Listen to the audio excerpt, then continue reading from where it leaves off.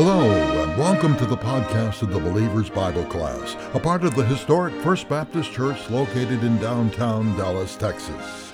Each week we share the Bible lesson from our longtime teacher, Doug Brady. Doug has studied the biblical scriptures throughout life and is knowledgeable in both ancient Greek and Hebrew, which makes his explanations of Scripture all the more interesting and most certainly all the more accurate. Professionally, Doug is an attorney, although he considers his Bible teaching as his godly profession. As we continue to study the book of Daniel, we will complete the study of chapter 4 today.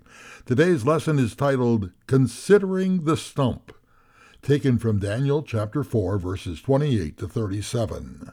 In this chapter, we are seeing God's leadership in bringing humility into this king. And these last verses are proof that God was dealing with Nebuchadnezzar in a really big way.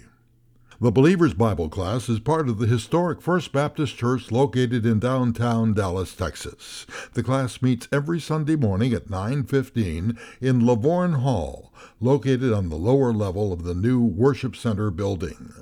Over 100 people are attending this class weekly. We enter the classroom at 9 o'clock and have a short time to visit and enjoy coffee and donuts. And we welcome you to come and visit with us if you're in the area. Well, Doug has gone to the podium, ready to begin, so let's go into the classroom of the Believer's Bible Class. Here now is our longtime teacher and my good friend, Doug Brady. We're going to finish our last part of chapter 4 today. And we'll come to grips with how Nebuchadnezzar's stories ends. And we'll see what God is going to do in his life. Now, since we're in Daniel, and this is the end of chapter 4, if you have your Bibles with you today, I want you to open them to Proverbs chapter 29.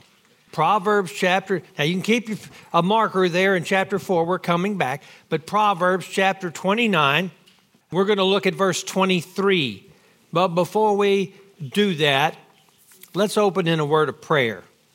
Father, I thank you so much for how you have blessed this class. Help us to always remember that the Believer's Bible Class is your class and it doesn't belong to any particular person or group.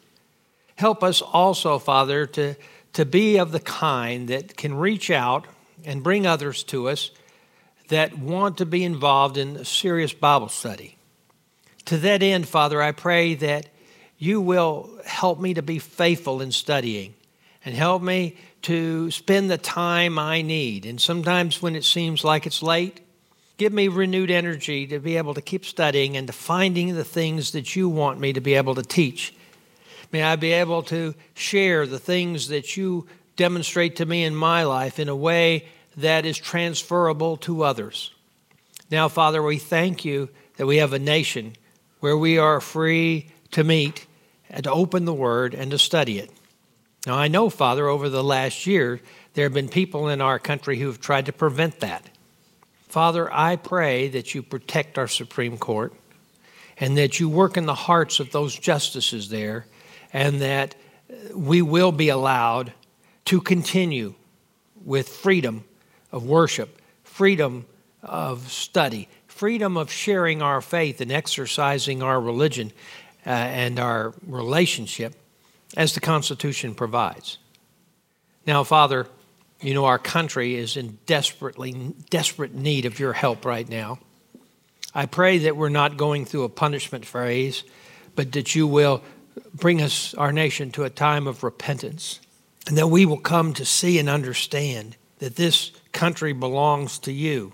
Now, I know Satan appears to have taken it away, and Satan seems to be involved in evil every single place you look in our nation. Father, help us to be men and women of courage and to be willing to stand for what is right and what is the gift that you have given us and not allow them to destroy it. Help us to understand their subterfuge and their cunning and to be able to deal with it the same way that Joshua was able to deal with Ai. I pray these things, Father, in the name of your Son, Jesus, and the power of your Holy Spirit. Amen. Now, speaking of the current leaders of our nation, I think it probable to look at something they have akin with Nebuchadnezzar. And that's found in Proverbs chapter 29, verse 23. I have to admit, it's not on the PowerPoint. You won't be able to see it on the screen because God just showed me this morning. But look at this passage. A man's pride will bring him low, but a humble spirit will obtain honor. A man's pride will bring him low. We are going to see this proverb of Solomon demonstrated thoroughly and completely here in the story of Nebuchadnezzar in chapter 4. But before we get there, I just want to review a few things that we've studied in the past that I think are preparatory for what we're going to talk about today. Nebuchadnezzar has paid lip service in the past to the Most High God. In chapters 2, he paid lip service to Daniel's God as he explained the dream to him when no one else could and told him, in fact, what the dream was. In chapter 3, he paid lip service to the God of Shadrach, Meshach, and Abednego, but it wasn't Nebuchadnezzar's God. It didn't bring about a change in him. He still thinks too highly of himself and his gods, and maybe he doesn't make a great distinction between those two. So God now gave him a vision which describes exactly how he intends to humble the great king. I want you to see that just a second. Think about that. God told Nebuchadnezzar exactly what he was going to do to him before he ever did it. Wouldn't you think that would have an effect on a man? Yeah, you would think so. And it may have had some kind of effect. We'll talk about that in just a minute. Once again, Daniel was called in as the only hope of the dream interpretation and to give Nebuchadnezzar a chance to evade what was going to happen to him, to turn to God, substitute righteousness for sin. Now, there's something else that you need to see, because I'm going to make a suggestion to you. I can't support from the scriptures, but I think it's reasonable.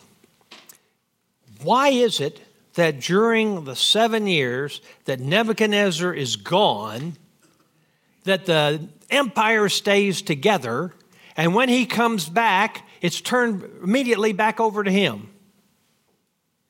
I think Daniel was in charge a great deal of running that empire. And other people there were willing to follow him. Why? Why were they willing to follow him? Well, when a godly believer is operating in the area of his or her giftedness, people watch and listen. They watch and listen. And subconsciously, they ask themselves these questions. Does this person know what to do? You know, with the king as an animal, what do? Does this person know what to do? Do I want to be able to do what he is doing? Can he help me learn what to do? And can I trust him? And they saw those things in Daniel, and they answered yes. And I think they were willing to follow him. You see, God's people should shine in a situation of crisis. Let me tell you what people should see in our lives in a situation of crisis, just like they saw in Daniel's life, in Hananiah, Mishael, and Azariah's life. There's 3 things that I want you to see. Number 1, they're going to see peace and not panic. Peace and not panic. Do you remember the difference between Jesus and the disciples when they were on the boat on the Sea of Galilee and the storm came up? Jesus was at peace. They were in panic. Number 2, they see faith and not fear. Do you remember the second time on the Sea of Galilee? This time Jesus wasn't in the boat. He was walking on the water. What did Peter said? Let me walk to you. Jesus said, come on. He almost got there, and then he took his eyes off Jesus. And what was Jesus' response? Oh, man of little faith, what made you doubt my word? You see, they had no faith. Jesus had all the faith. But he's demonstrating a man of God, a woman of God will have faith, not fear. And finally, a third important component, and that is a man or a woman of God will have commitment and will not compromise. Be committed to their promises they made to God. You see, if you've given your life to God, you've made a commitment. But the problem is we tend to want to take it back. He says, it's mine, you gave it to me. You told me that your life was mine and I could make you the kind of man or woman you wanted me to be. And now you want to take it back? Commitment, as opposed to compromise. So now we've witnessed the second dream that the Most High God has given to Nebuchadnezzar. And the meaning associated with this dream is not nearly as encouraging as the first dream. In fact, this dream is deeply disturbing and foreboding to anyone named Nebuchadnezzar. And God has indicated that he's going to turn the king into an animal. We need to understand this statement is not metaphorical. This statement is actual in nature. And he's going to remain an animal for at least 7 years. At least. Now, why do I say at least 7 years? Because the dream says 7 years. Well, because if Nebuchadnezzar says no to God, he's going to remain an animal. But God, in his foreknowledge, knew the decision that Nebuchadnezzar could make. Now, there may be some disagreement about this, but I hold very strongly to this belief that God gave man freedom of choice, free will. But God also told man, you are responsible for the decisions you make. Now, God knew, he foreknew the decision Nebuchadnezzar would make, and that's why he went after him the way he did. He also foreknew the decision Belteshazzar would make, and that's why he didn't, as we'll see in chapter 5. God knows. And so let's start in Daniel, chapter 4, verse 28, and we're going to look at the end of this story. So all this happened to Nebuchadnezzar the king. 12 months later, he was walking on the roof of his palace in Babylon. Now, it seems to me I need to stop there for just a second. The dream came. The wise men couldn't interpret it. Daniel came in and he did, and he told the king the awful news. He advised him what to do. And Nebuchadnezzar went to sleep that night. And when he woke up in the morning, what happened? Nothing. He went to sleep that night and woke up the next morning after that. And what happened? Nothing. And that whole week, nothing happened. The whole month, nothing happened. For 6 months, nothing happened. What do you think people started to think? Nothing's going to happen. God's forgotten. Or God's not really going to do it. Or Daniel's interpretation is wrong. 11 months and 29 days, nothing happened. But 1 year later, something did. Something did happen. Why did God wait so long? Could it be that he was trying to take the king by surprise? No, this is God's nature. Look in Nehemiah chapter 9, verse 17, what it says. And they refused to listen. This is Israel. And they did not remember your wondrous deeds which you had performed among them. So they became stubborn and appointed a leader to return to their slavery in Egypt. But you are a God of forgiveness, gracious and compassionate, slow to anger, and abounding in loving kindness, for you did not forsake them. Then I found this verse in Nobler's favorite book in the Bible. It's Nahum, Nahum 1:3. Don, you probably know this verse well, but I'm not going to ask you to quote it. I'm going to read it. The Lord is slow to anger and great in power, but he will by no means leave the guilty unpunished. It's interesting. I have a wife that prays for that all the time for our nation. And wouldn't it change things if God started punishing evil? Yes, we need that. Now, the text doesn't tell us what happened next or what went on for a year, but it appears to me that this dream, after a while, had little effect on Nebuchadnezzar. And I think he blew it off. And when we rejoin the events taking place in Babylon, we find Nebuchadnezzar walking on the roof in Babylon, admiring his city. Walking on the roof. Now, when I heard that, I thought about that. Ching, is it a wise thing for a king to always be walking on the roof? No, we learned something about David about that, you know. Seems like whenever it happens, something always happens bad. Now, he's walking on his roof. He's admiring his city. And what does he say? Is this not Babylon the Great? Now, wait a second. Who's the empire of Babylon the Great? Nebuchadnezzar, which I myself have built as a royal residence. Now, is that true? Did he do that? Well, yeah, he did. He did build it. And by the might of my power and for the glory of my majesty. Can you feel the drops of pride falling off those words?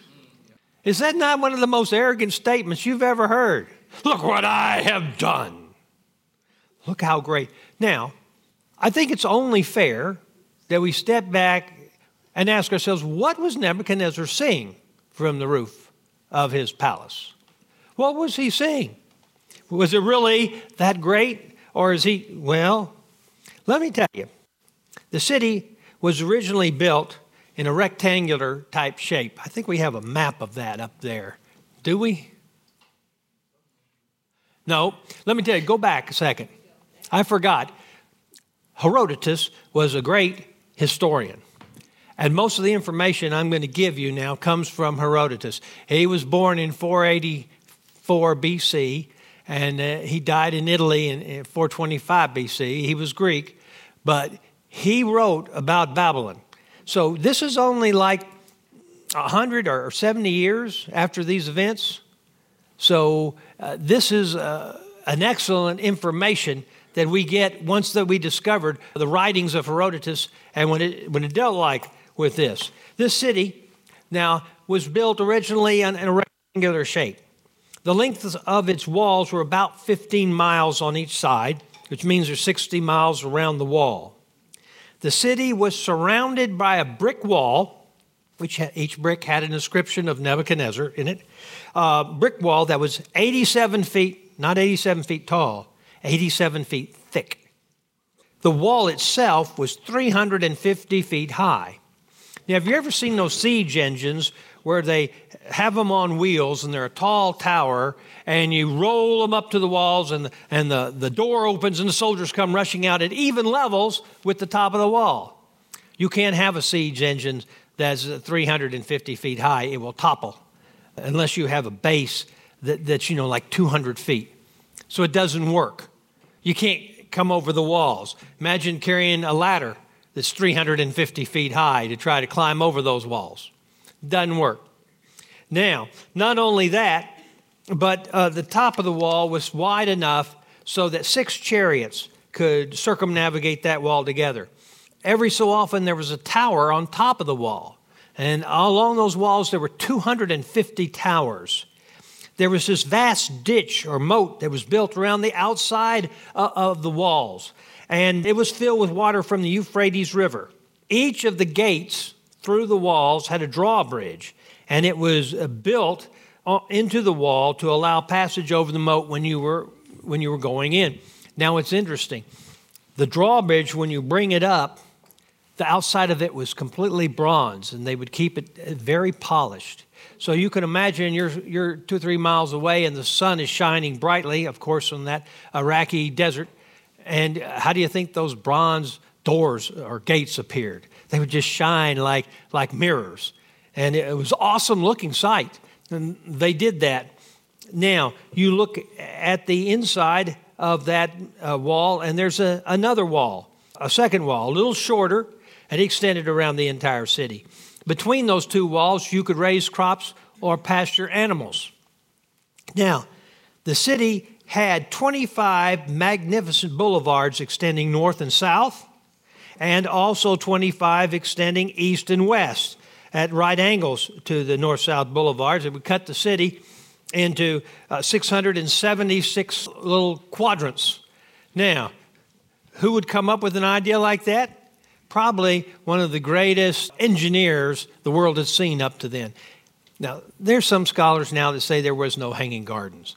I don't buy that. The earlier historians say that, and Nebuchadnezzar built that for his wife, and he wanted to make it look like the land and the hill country and the gardens over in the Iran area where she came from. And so this magnificent seven wonder of the world he made with all these pulleys and ways to water all these plants as he built an artificial mountain, so to speak, and covered it with gardens. And it was amazing what he had done there. Yes? A great design to give the governor of Abbott for the border wall in Texas. It may be. It may be what we need. Now, the city walls were, of course, divided into two parts where the Euphrates River flowed through. So it not only filled the moat, it gave them a constant water source. And it flowed. They engineered wharves lining the river, beyond which were walls which prevented, if they don't want you coming in, you can't go in. And they had this central bridge that went across the Euphrates, but they also built a subterranean tunnel under the Euphrates where they could go back and forth if they needed to under the river. You know, that's quite a feat of engineering to be able to do that. You know, Nebuchadnezzar was big on horses. Now, Herodotus wrote it this way, excluding his war horses, he had 800 stallions that he kept on line. He had 16,000 mares, each stallion which serves 20 mares a year. Now, if you look at big houses today, what do you measure them in? Square feet. Nebuchadnezzar didn't measure his palace in square feet. He measured it in acres. It was 50 acres, his palace. Is that rather amazing edifice? I wouldn't want to be responsible for cleaning it. But this city had 50 full temples, various other shrines and important buildings. There was gold everywhere. Was it magnificent looking? Yes, it was. But let's go back and see what happened. Let's read these passages together, starting again in verse 28. And all this happened to Nebuchadnezzar the king. 12 months later, he was walking on the roof of his palace of Babylon.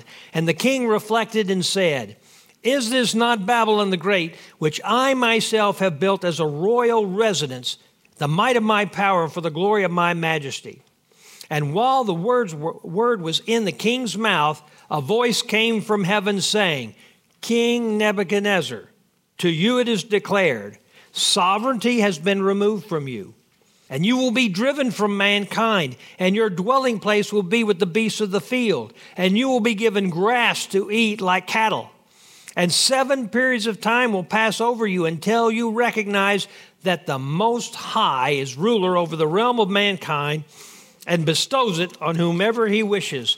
And immediately the word concerning Nebuchadnezzar was fulfilled. And he was driven away from mankind, and he began eating grass like cattle, and his body was drenched with the dew of heaven until his hair had grown like eagle's feathers and his nails like bird's claws. What was happening when God executed his judgment? The prime statement of pride. Do you see that? What is it about Nebuchadnezzar that God couldn't stand? Pride. When he lists those sins in Proverbs, a list of 7, what tops the list? Pride. What was the first sin ever committed? Who committed it? Satan. Pride. I'll be like the Most High. What did he do? The same thing with Adam and Eve. Hey, you eat this, you can be like God.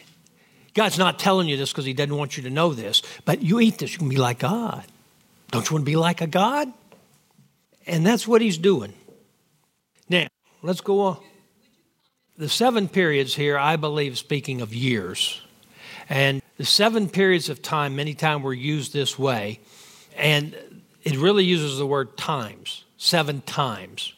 And times is used many times in the scriptures to refer to years. If you look in Revelation, it uses a time, times, and half a time, 3.5 years. Now, can we know that that's years? Yes, because in the other place, instead of using time, times, half a times, it uses 42 months. And in another place, it uses 1,290 days, all of which equal 3.5 years. Gary? Also, the 7 is a common term, I guess you'd say, for God's people in Israel. You know, it's the seventh day, the seventh year, 29 years.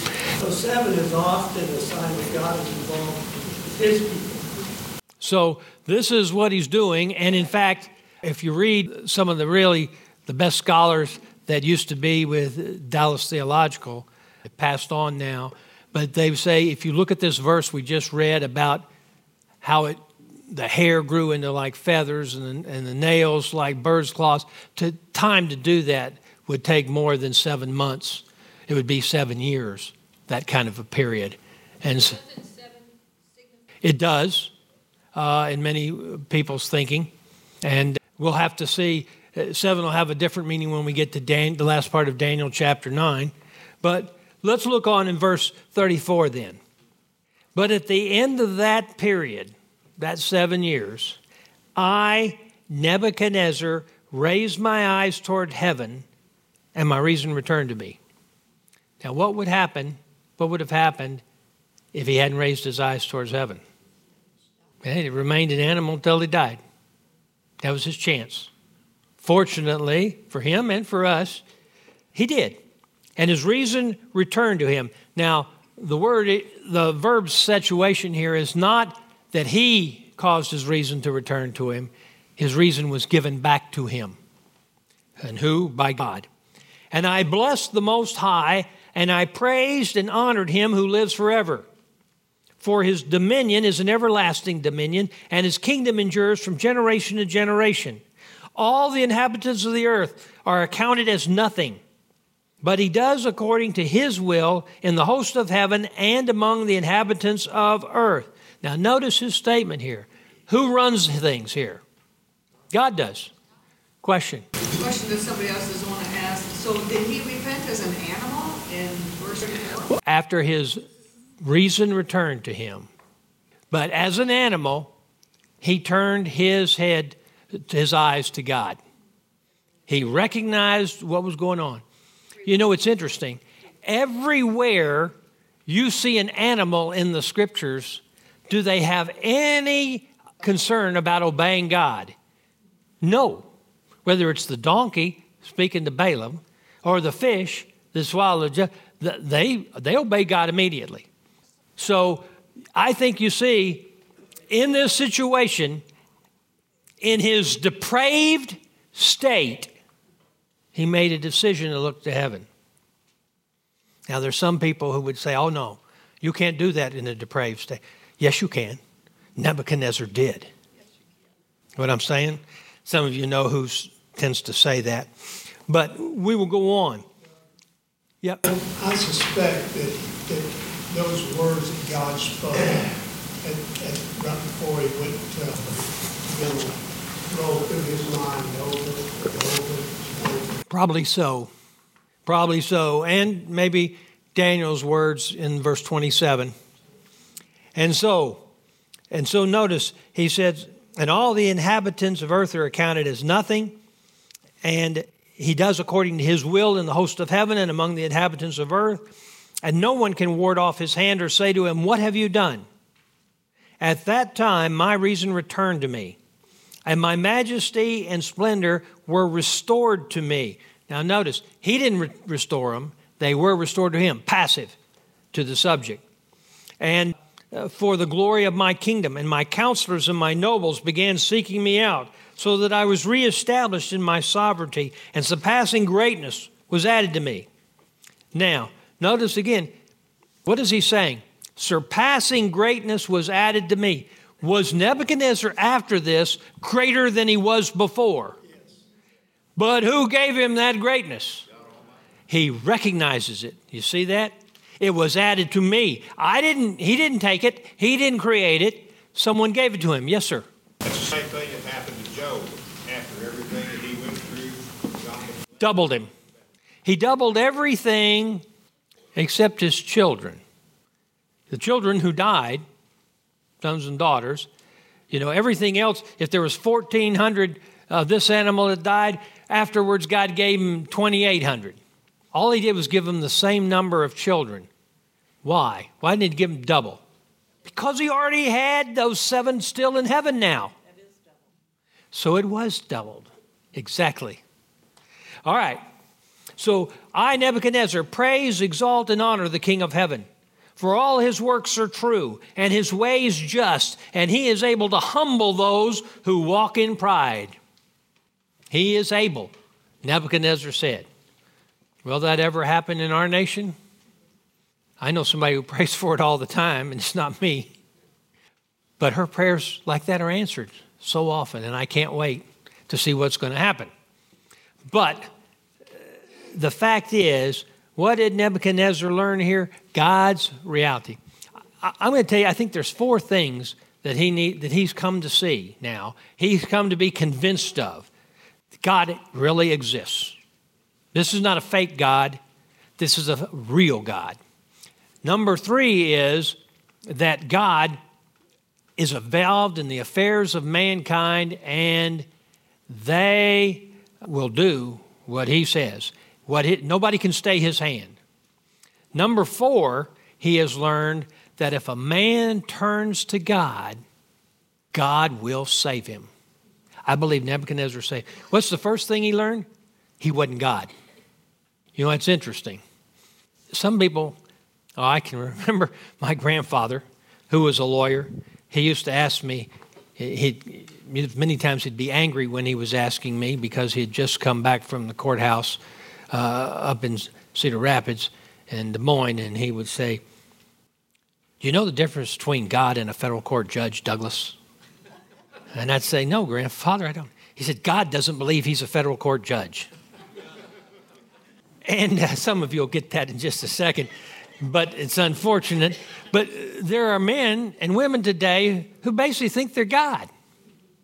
We may have one in the White House. They're going to want to put 4 more of those kind of people on our Supreme Court.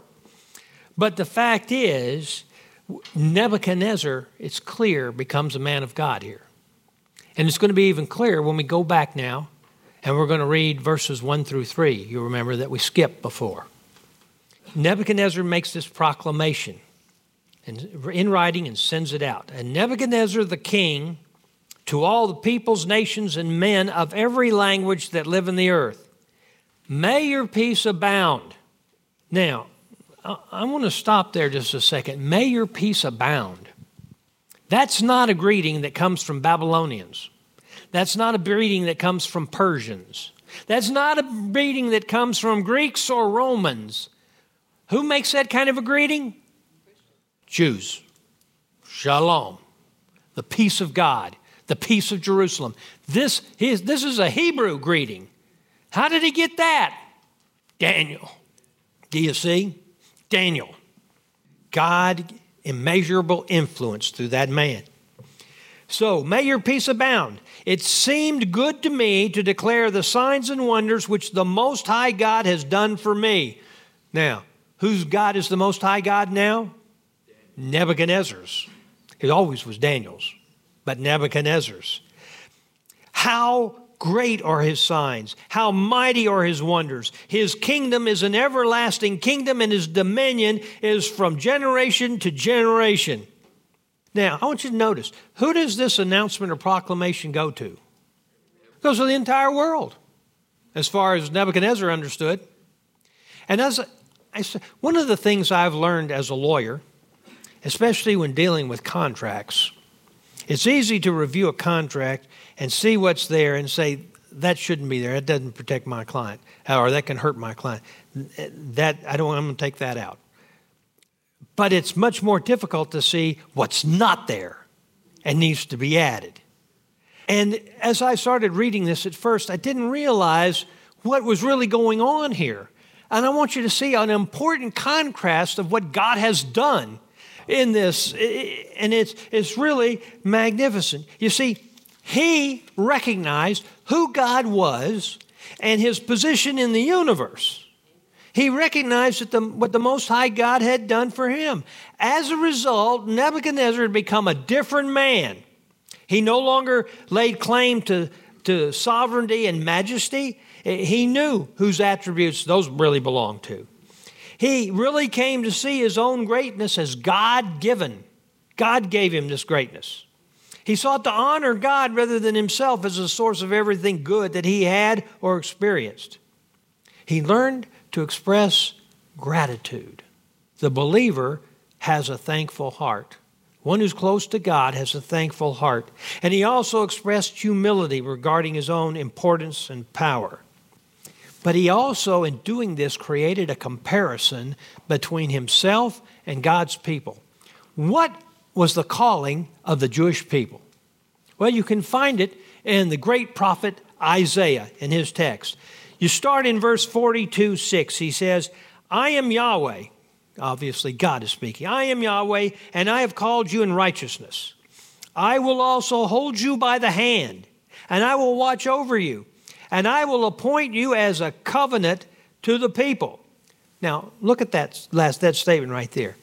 I will appoint you as a covenant to the people. Now, who's he talking to first? Israel. Then who's the people? The rest of humanity. I'm appointing you as a covenant. What is your job under this covenant? As a light to the nations. You are to be a light to the nations. You are to take salvation to them. Now you can say, well, no, wait a second, Doug. It does say light to the nations, but it doesn't say take salvation to them. Can you really say that?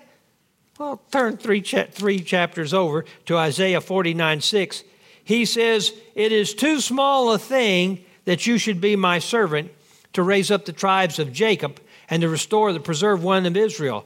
I will also make you a light to the nations so that my salvation may reach the end of the earth. Did God's chosen people do that? In fact, they turned to the darkness of paganism, and God had to bring Nebuchadnezzar over to discipline them. But at the same time, he took a pagan king and sent God's message of salvation throughout the world through him. How awesome is that?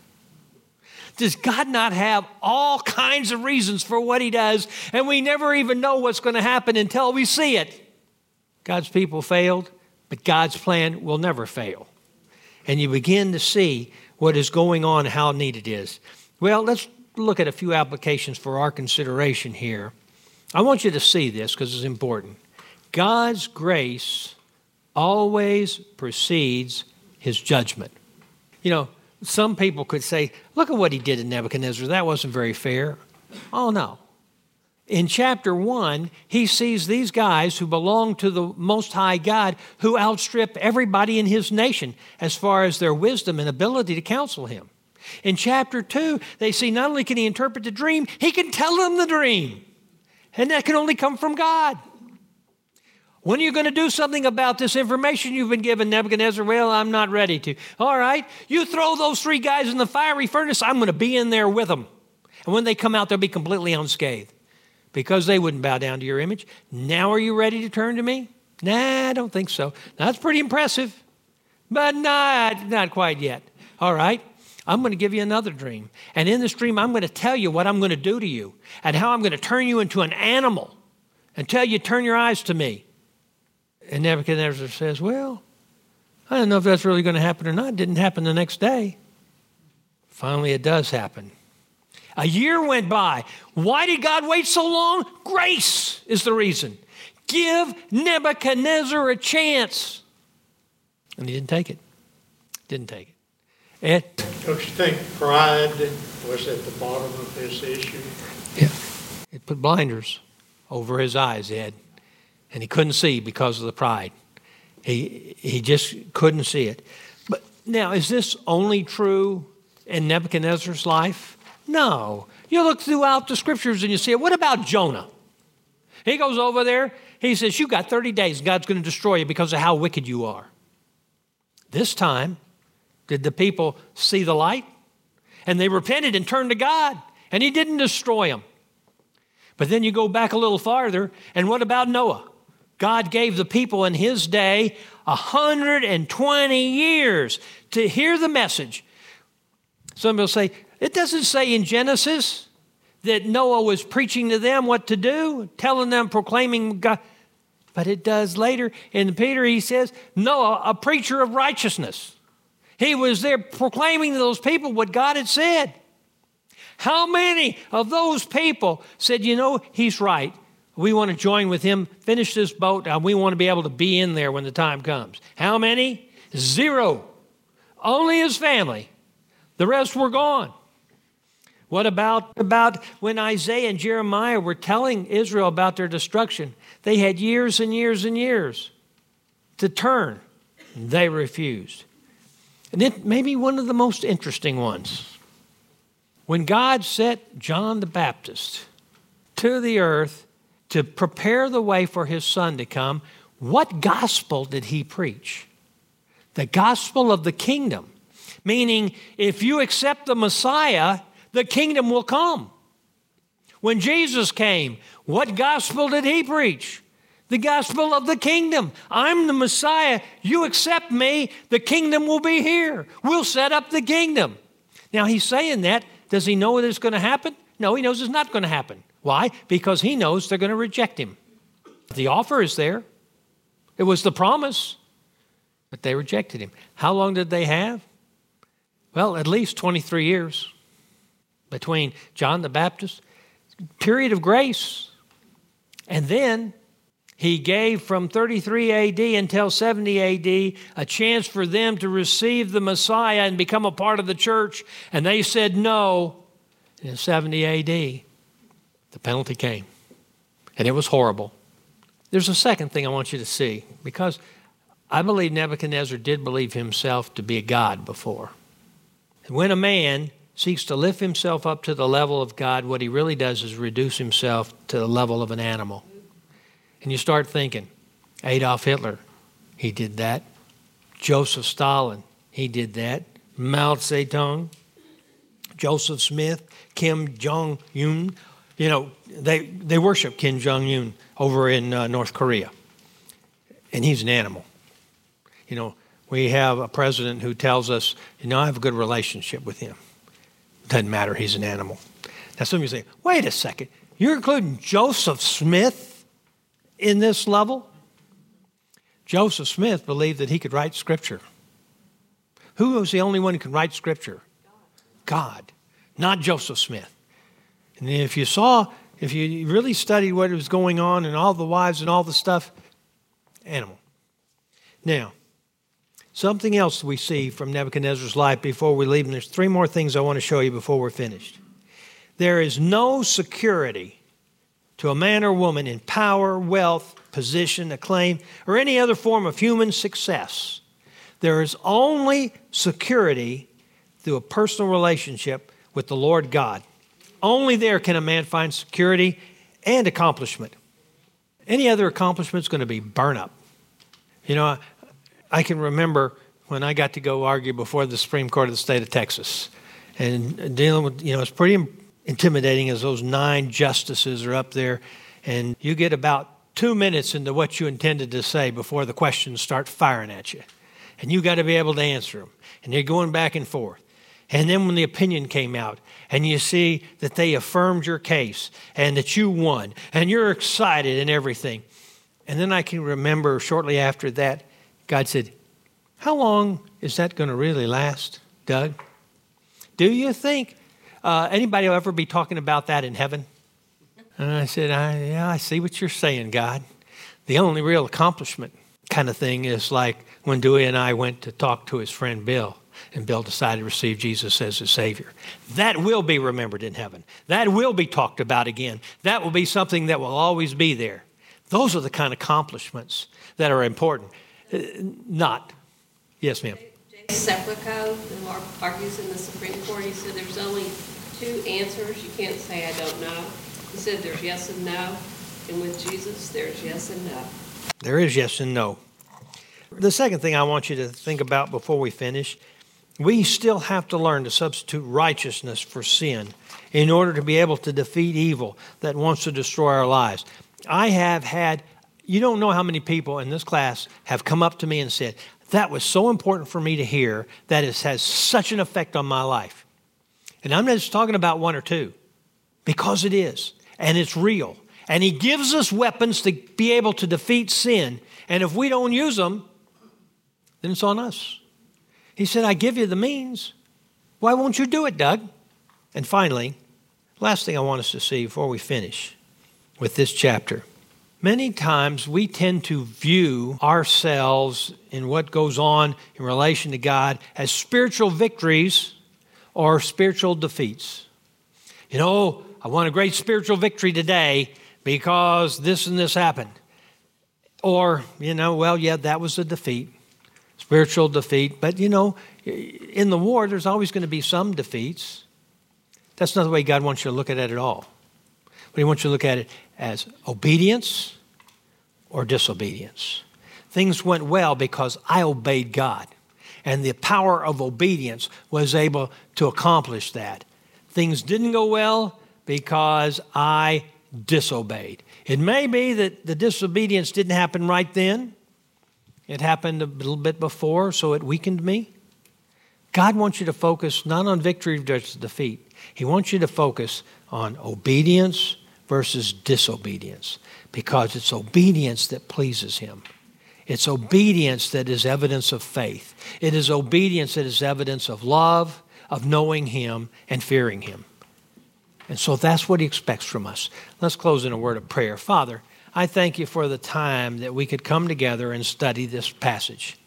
I pray that You will be with us today.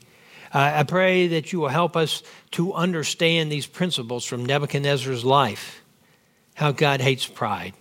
Help us not to be proud. I pray, Father, in addition to that, now as we go to celebrate the birth of our nation and the gift that You gave us in America, help us just to be thankful You allowed us to be born in America. I thank You even more that You allowed me to be born in America to Christian parents who raised me in a home of godliness. Some of us didn't get that, Father, but we got here as soon as we could. And I thank You for bringing us into a godly environment. Help us, Father, to realize how wonderful these gifts are that You've given to us, but that these gifts become so much even more wonderful when we're able to share them with someone else. Help us to do that. Help us to remain a nation that's willing to send out missionaries to the rest of the world. Give us the courage to stand up for spiritual rightness and what You have proclaimed to be the law of God. Help us, Father, not to be intimidated, not to back down, not to think someone else should do it but not us. I pray these things in the name of Your Son, Jesus, and the power of Your Holy Spirit. Amen.